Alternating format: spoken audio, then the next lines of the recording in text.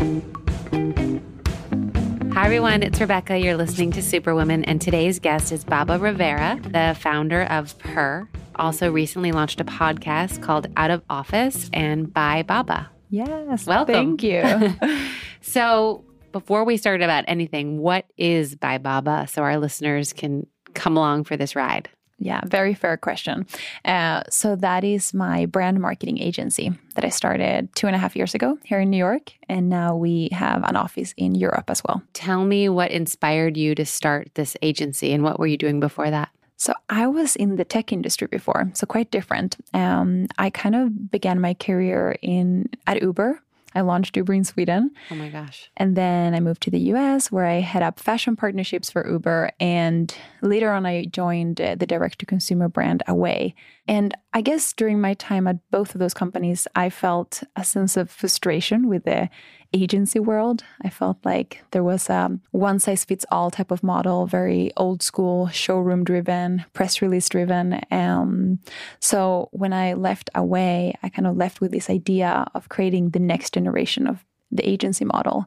So we call ourselves a brand marketing agency, and we function as an extension of our clients' teams, working on all aspects of the marketing mix. So who are some of your clients and what are some of the exciting campaigns you've done? Well, maybe an exciting campaign to talk about is what we did with Danish brand Baum. Mm-hmm. They are new in the US, so we hosted kind of like an apartment takeover. So actually it was in my home, which we have never done before.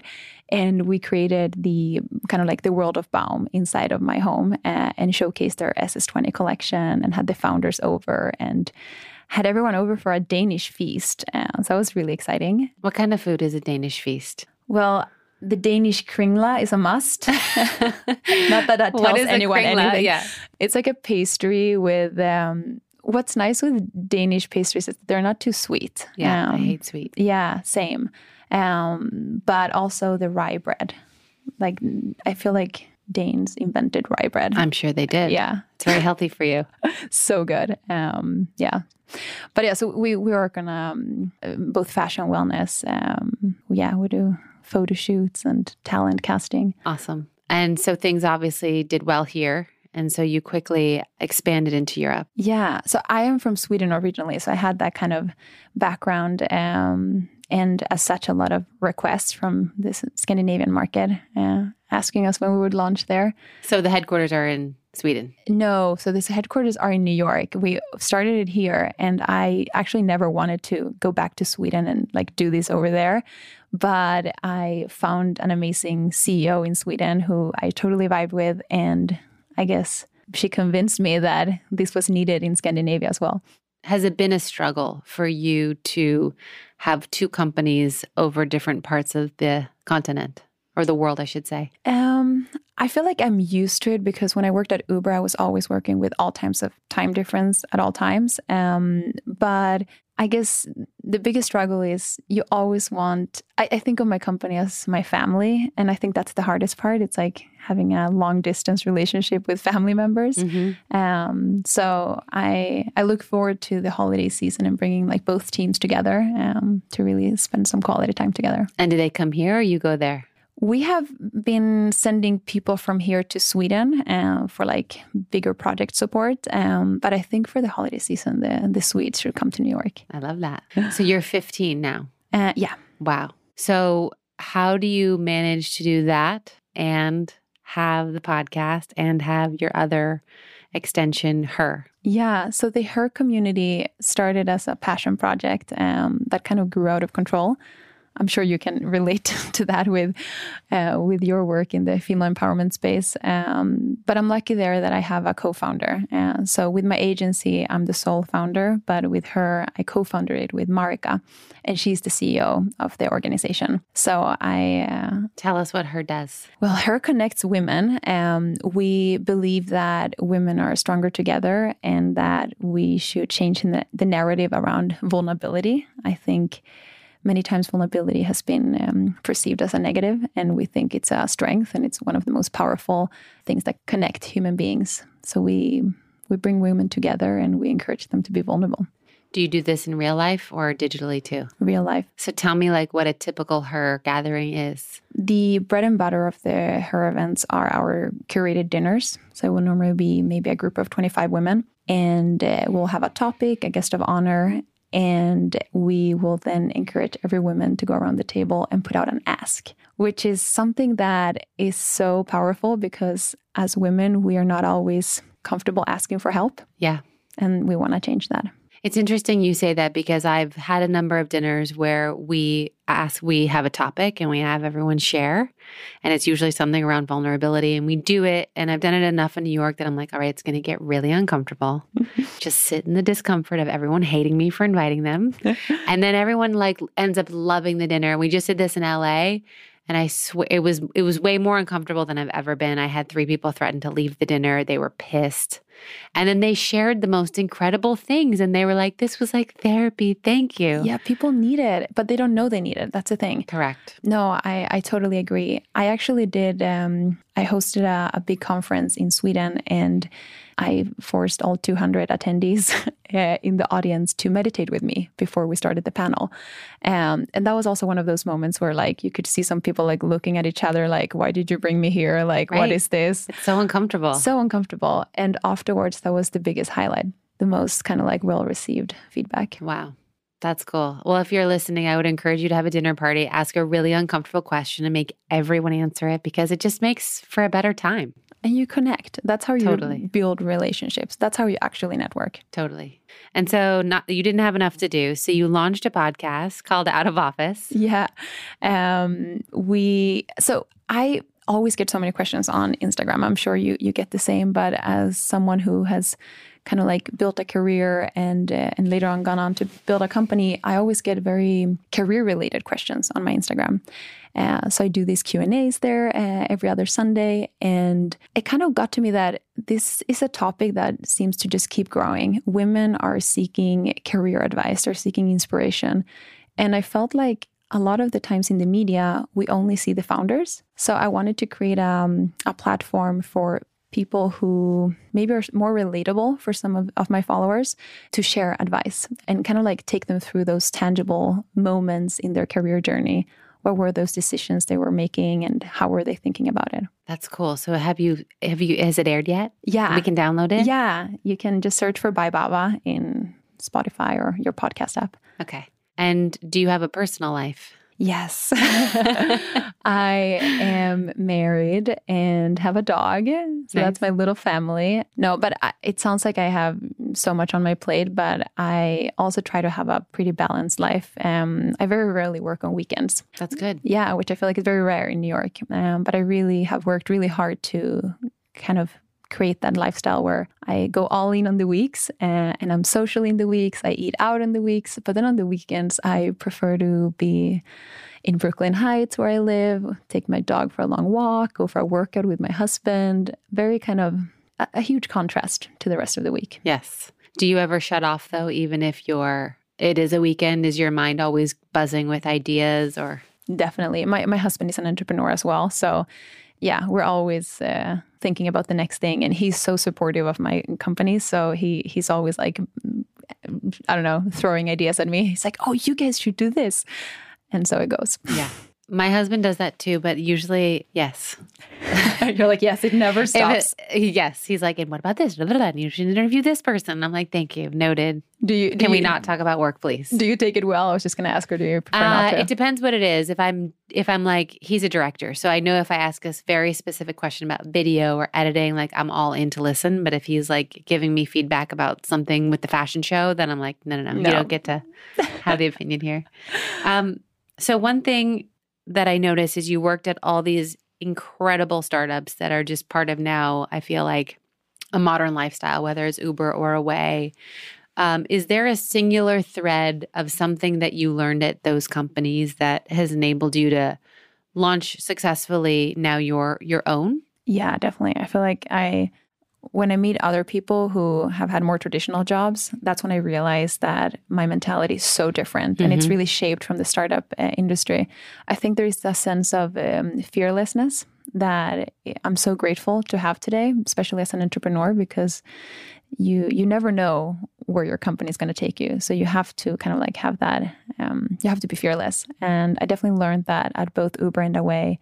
And the other thing is that speed does matter. And I think I used to be more of a perfectionist, and now I'm learning to, through Uber and Away, I learned what's good enough and like what really moves the needle. Totally. I think some people can get stuck, and women notably can get stuck on this, like it has to be perfect. Yeah, I can't show it to anyone until it's perfect, so then no one sees it. Right. So now, being that you have a company that has to deal with some of these old school people, how do you take that mentality and sort of reinvigorate them to think differently? Yeah, that's one of the biggest challenges being on the agency side, because you're obviously not in-house, so you have to merge cultures in many ways when you're working on projects. We try to be pretty upfront even before contracts, just like this is how we work and this is what we believe in and this is where we can bring value. And I think letting the companies focus on what they do really well and then creating a space that we can own for them is really the key to success. I think it's dangerous when you have too many cooks involved in every area of the business. What's been the hardest part of having your own business? I think I thought having my own business would mean a little bit more free time somehow. I saw myself being this person who would go to yoga in the middle of the day and, oh, now I'm my own boss. I can do these things. But what I didn't realize is that when it's your own business, you go to bed with your job. You really do. So I think that's the difficult part is sometimes I can be physically on vacation, but mentally it's harder to shut off. Totally. I'm getting really close. I can almost see it like shutting off on vacation. I'm like, maybe the next vacation I'll be able to do that. It's only been 15 years. I mean, who's counting? I know. Honestly, if you still haven't got there, then is there any hope? Well, I think that I realized, I don't know, I think 3 summers ago on the weekends I would just turn off, and that was incredibly freeing and inspiring. Like I got excited to go back to work Monday rather than being burnt out and having checked email all weekend. And I was like, if I can do that on the weekend, I can maybe stretch this out for a week at a time. Yeah. What I actually have done is putting myself in situations where I don't have a choice. So like when I worked at Uber, I used to go to Burning Man, and that was a great excuse in a way because you literally cannot get Wi-Fi. So then I would have 10 days of totally like off the grid moment. My preferred choice of shutting off today is not Burning Man, however, but I went on a spiritual retreat with Deepak Chopra this summer. And that was really powerful. And I went with a friend, and both of us just decided to not use any technology for the whole week, not take any photos. And as someone who also runs an Instagram account that's, very kind of like active, that was a huge kind of vacation mode to just not even take a photo. Yeah. And did you miss it? I mean, there was definitely this itch in the beginning where it's like, where's my phone? Or like, oh, this is so beautiful, I need to capture it. But then to rethink it and be like, oh, this is so beautiful, I'm going to try to remember it and describe it to someone. Yeah. I feel like I have to get over that hand jerk. Like I'll put my phone in my bag, you're like, don't grab the phone. And then like literally 30 seconds later, I'm reaching for the phone. No, like, it's scary. This is sick. Yeah. Yeah. I don't know what we've done to ourselves. So what is on your horizon that you're excited about? If I'm being honest for a little, I mean, I'm being honest all these podcasts, but if I'm being kind of like a little bit real, I've had a pretty difficult year. We have seen a lot of, success with the company and whatnot, but I did have a loss in my family at the beginning of this year. So I really just look forward to getting back on my feet, like fully. I feel like I've been half asleep this year, and I've been operating on like autopilot and leaning on work for energy here and there, but also falling many times. So I look forward to next year having, getting back to my new self, I guess. Hitting the reset button. Yeah. And aside from being off on the weekends and all in during the week, like what else do you do to relax? Do you read? Do you go for a bike ride? Like So I'm kind of a maniac when it comes to SoulCycle. Okay. I am obsessed, and it's like the most basic thing one could say, but I really love it. That's what I do on the weeks. I try to do SoulCycle 4 times a week. Wow. And to me, that's like my meditation, my therapy. I can go there half asleep and I will wake up on the bike. I also go to therapy once a week, and that's been super helpful this year in particular. I love working out. On the weekends, my husband and I will do like a rumble or a berries boot camp, something like that together, and kind of not stress, take time to grab a smoothie after, not be on a schedule, and meditation. Yeah, that's good. Yeah. So what's something that we would be surprised to know about you? I think many things. Tell me. You can tell me more. Well, I grew up in Sweden, but I'm Latina. My parents to this date don't speak any Swedish, although they live in Sweden. Come on. Yeah, it's crazy. So how old were they when they moved to Sweden, and why Sweden? So during the Pinochet dictature in Chile, a lot of kind of like social democrats moved to Sweden because Sweden had a very open immigration policy and they were a social democracy at the time. So that's how my parents ended up there. This was 30 years ago, so they were adults. I mean, I guess Swedish is a hard language to learn, / my parents never thought of it as long-term initially. But I think that's something that most people always get surprised to hear, that I come from a true immigrant family. Especially Swedish friends of mine get surprised because when they speak to me in Swedish, I speak Swedish perfectly. I'm very Swedish in my way of thinking and everything, but I actually grew up in a very Latin home. So was there this constant push-pull growing up of like you get home and you're in this different sort of environment and culture, and then you go outside and it's... Oh, totally. So much. I was very confused as a kid because the same things that I would get praise for at school, I would get shit for at home. So the Swedish school system is all about being an independent thinker, and and I'm someone who always speaks my mind. So I was always celebrated for that in school. They're like, oh, good thinking, Babba. Here is someone who is applying independent thinking and questioning the teacher. Like that was, great. And then I would come home and I would get shit for that because in the Latin culture, you don't question authorities, you don't question older people. So like, even if your uncle says something really weird, you should just nod and laugh. And I never fully understood that. I was like, I'm so confused. Like at school, that's being praised. And then at home, I'm expected to like just be quiet and let bullshit flow. Right. Yeah. So it was definitely a confusing upbringing. I think now I'm really grateful for it because I really feel like I have two perspectives. Like I understand what it means to be an immigrant in a country where you don't speak the language. And at the same time, I grew up with a lot of Swedish friends who would complain about immigrants not learning the language and so and so. So it was interesting dynamic for me to be on both sides of the spectrum at the same time. Totally. Did you ever feel isolated with your friends? I was ashamed of bringing friends home. I had my close friends who I would bring home, but I otherwise felt like, I think many times I just assumed that I was like adopted, which is kind of crazy. I grew up in a small town where the like political climate was very kind of like right-winged, and to this day it is.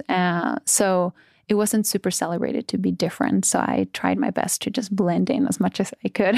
Wow. And so what else? You said there are many things we'd be surprised to know. Many things. Another one is that I dreamt of having a bakery. I love baking. I want a bakery. Yeah.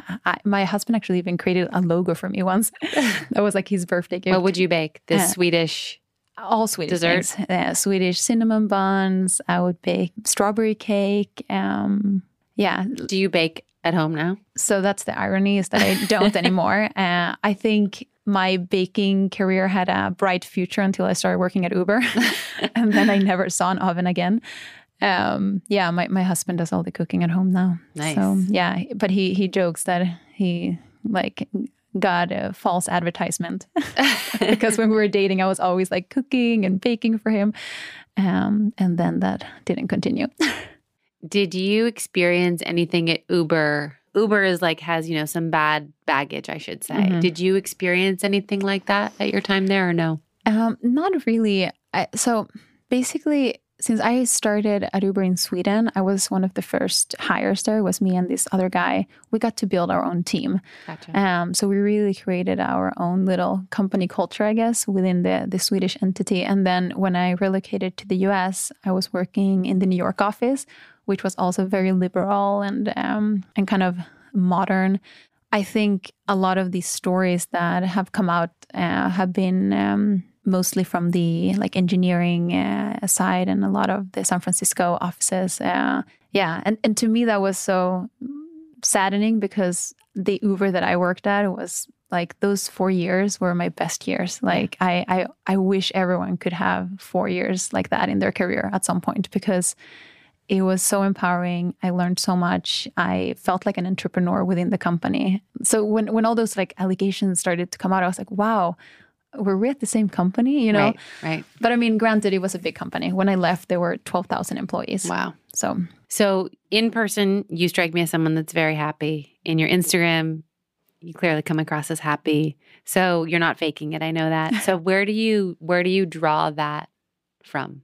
Or positivity, I should say. I think it's like gratitude. That almost sounds like cheesy these days because everyone is kind of like practicing gratitude. Yeah, practicing gratitude and the journalings and whatnot. But I had a moment in my life when I was not as happy or grateful. When I was a child, I used to victimize myself a lot. I felt sorry for myself because I didn't have the best clothes, or I'm embarrassed that my parents didn't have any money or any education. Like, poor me, no one can help me with my homework. I'm not valued enough at home because they don't understand how great of grades I have. You know, victimizing myself a lot. And as a result, you don't become happy. Like, if that's the narrative that you're creating for yourself, you're not going to be happy. And I had a bit of an aha moment with that when I was, I think, 18. And I started to realize that a lot of these people that I looked at as happy and fortunate were not necessarily happier than I. Like, maybe on paper they had better clothes or more money, but they all had their struggles. And I think that kind of empowered me to realize that we all have our own struggles, whether you can see them from the outside or not. And it's not about the outer circumstances. It's really about how you decide to define your own narrative. I love that. Yeah. So I started practicing like gratitude as a pretty early, like I didn't even know that it was gratitude. That you're doing that. Yeah, exactly. But now I'm realizing that I would always, whenever I find myself feeling sorry for myself, I would then replace that with like 5 things I'm grateful for. I love that. Is that your one piece of advice, or do you have another one? Because I like to ask that question too. Yeah, I think focusing on what you have versus what you don't have is huge. And I do write it down at night, actually. I started that this year because it was a little bit more difficult to be positive this year. So then I started putting down 3 things that I'm grateful for and something that I look forward to the next day. I love that. And every night you do it? Yeah. And you save the journal? Yeah. And do you ever go back and read it? I thought I would, but I don't.